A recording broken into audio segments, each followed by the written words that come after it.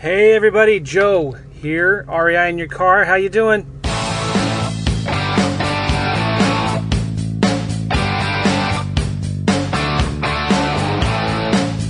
Cool. Listen, I got back the other day from Spain. It's a beautiful trip, awesome. And I'm telling you, when you're traveling internationally, you should just expect to have delays. Lots of delays. And by God's grace, I got there and I got back.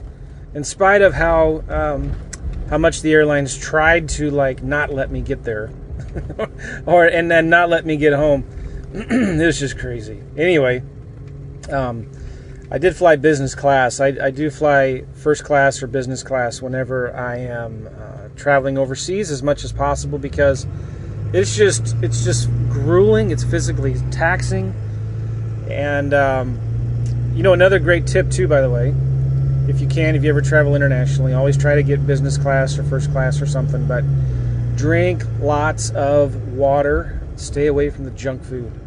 I've done a lot of traveling, right? And every time I've drank whatever, like soda or coffee or even a beer or wine or something like that, man, I just feel horrible when I land. It's horrible. It's jet lag, right? Well, when you drink water, it magically doesn't, you don't have those problems. And someone told me why while I was flying. I thought it was interesting. They said that, like caffeine and alcohol, they tend to do something with your blood capillaries, right? And they either make them bigger or smaller, I forget what. But that when that happens, it does something to, it sucks the water out of your muscles, and you get really dehydrated. And so when you try to rehydrate yourself with something other than water, it just never is as good. So it's not just you're imagining things. Your body needs a lot more water, and that's the reason why most of us feel totally crappy after a really long flight. So my 2 pieces of advice for you when you travel. 3 pieces of advice. Number 1, always expect delays, okay? Just go into it expecting it and you won't have a bad attitude. And number 2, drink lots of water. Lots of water. The other cool thing that does is it forces you to go to the bathroom a lot, right? So you got to get up and you stretch, you go to the bathroom, right? So drink lots of water. And I did. I drank a lot of water. And then 3rd, man, if you can, fly first class. It is so nice. You got to lay down flat on the flight, lay down, get really good food, like healthy food. I had a lot of vegetables and fruit and salads and stuff. And then all the drinks you could want for free, even though they kind of stunk. Because I maybe had 1 glass of wine, but I just drank lots of water, and I was a little bummed that I was kind of wasting all of this these free drinks on just water, right? But I felt pretty good. And then one of my delays, I was delayed in 4 hours in Frankfurt, Germany, and I got to actually go to one of their lounges, the Lufthansa lounge, and take a shower. And this is after being in the air almost 20 hours since I'd left. I was able to, and I still had another 4 or 5 hours to go. I was able to go to the lounge and take a shower, and I even got a room in the lounge where I could lay down on a bed and take a nap for a couple hours. Oh, it was amazing. So, okay, cool. That's not what this podcast is supposed to be about. I was going to answer a question from somebody. Remember, you guys can ask me questions at 636-255-8815. 636-255-8815. You can either text or leave a voicemail. And this guy had a real good question about, he's getting into automated wholesaling, the system I teach where you can wholesale deals automatically by just building up systems and outsourcing everything to a team, right? So his question was, he's working full-time and his wife's working full-time, and I stress the importance of answering the phones live. How do you set that up if you can't do it, or if he's going to get an assistant, what does he do?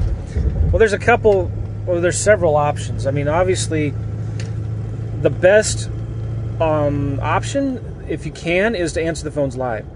You're always going to do more deals when you answer the phones live.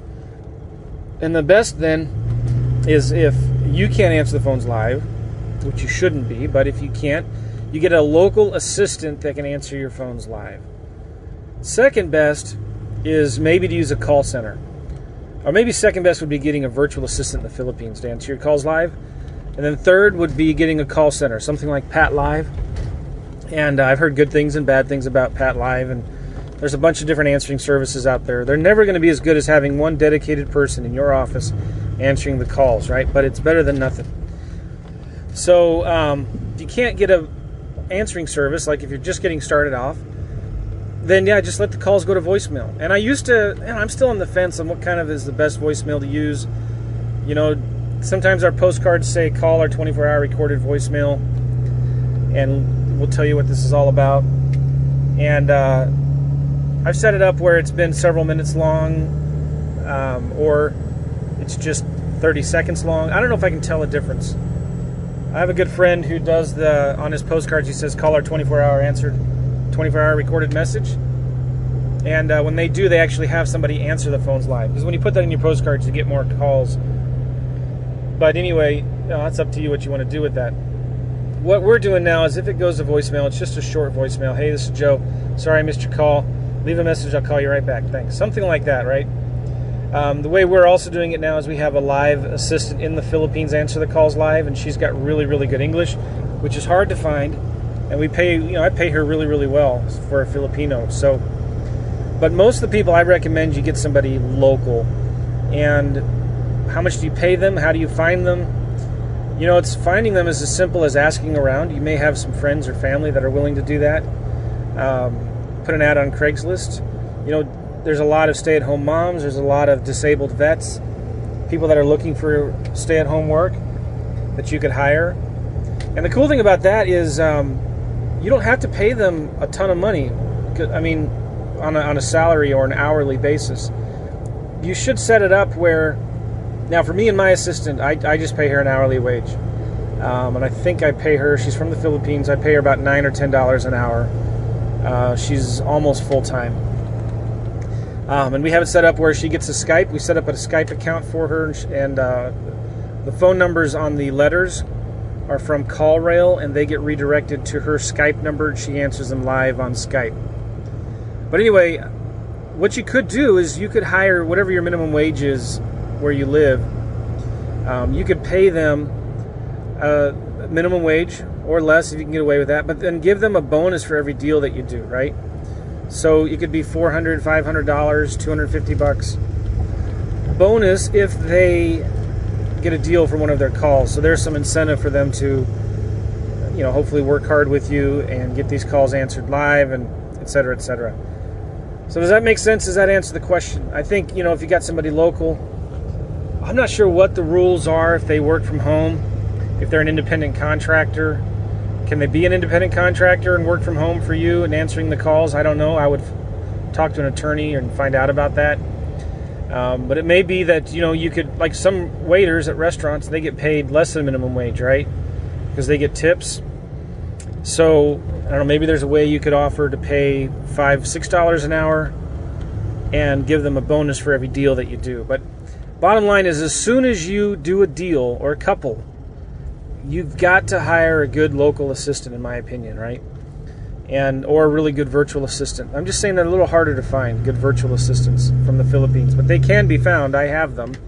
But I just like local assistants. But anytime you can answer the phones live, you'll do more deals. And I've talked about this a lot, right? It's all about doing what your competition is not doing. If you want to do a lot of deals, oh man, and you're in a competitive market, you've got to do what your competition's not doing. And one of the main things they're not doing is they're not answering the phones live. And who answers the phones live anymore, right? And how frustrating is it when you're trying to do business with a company and you're calling them and you have a question about something?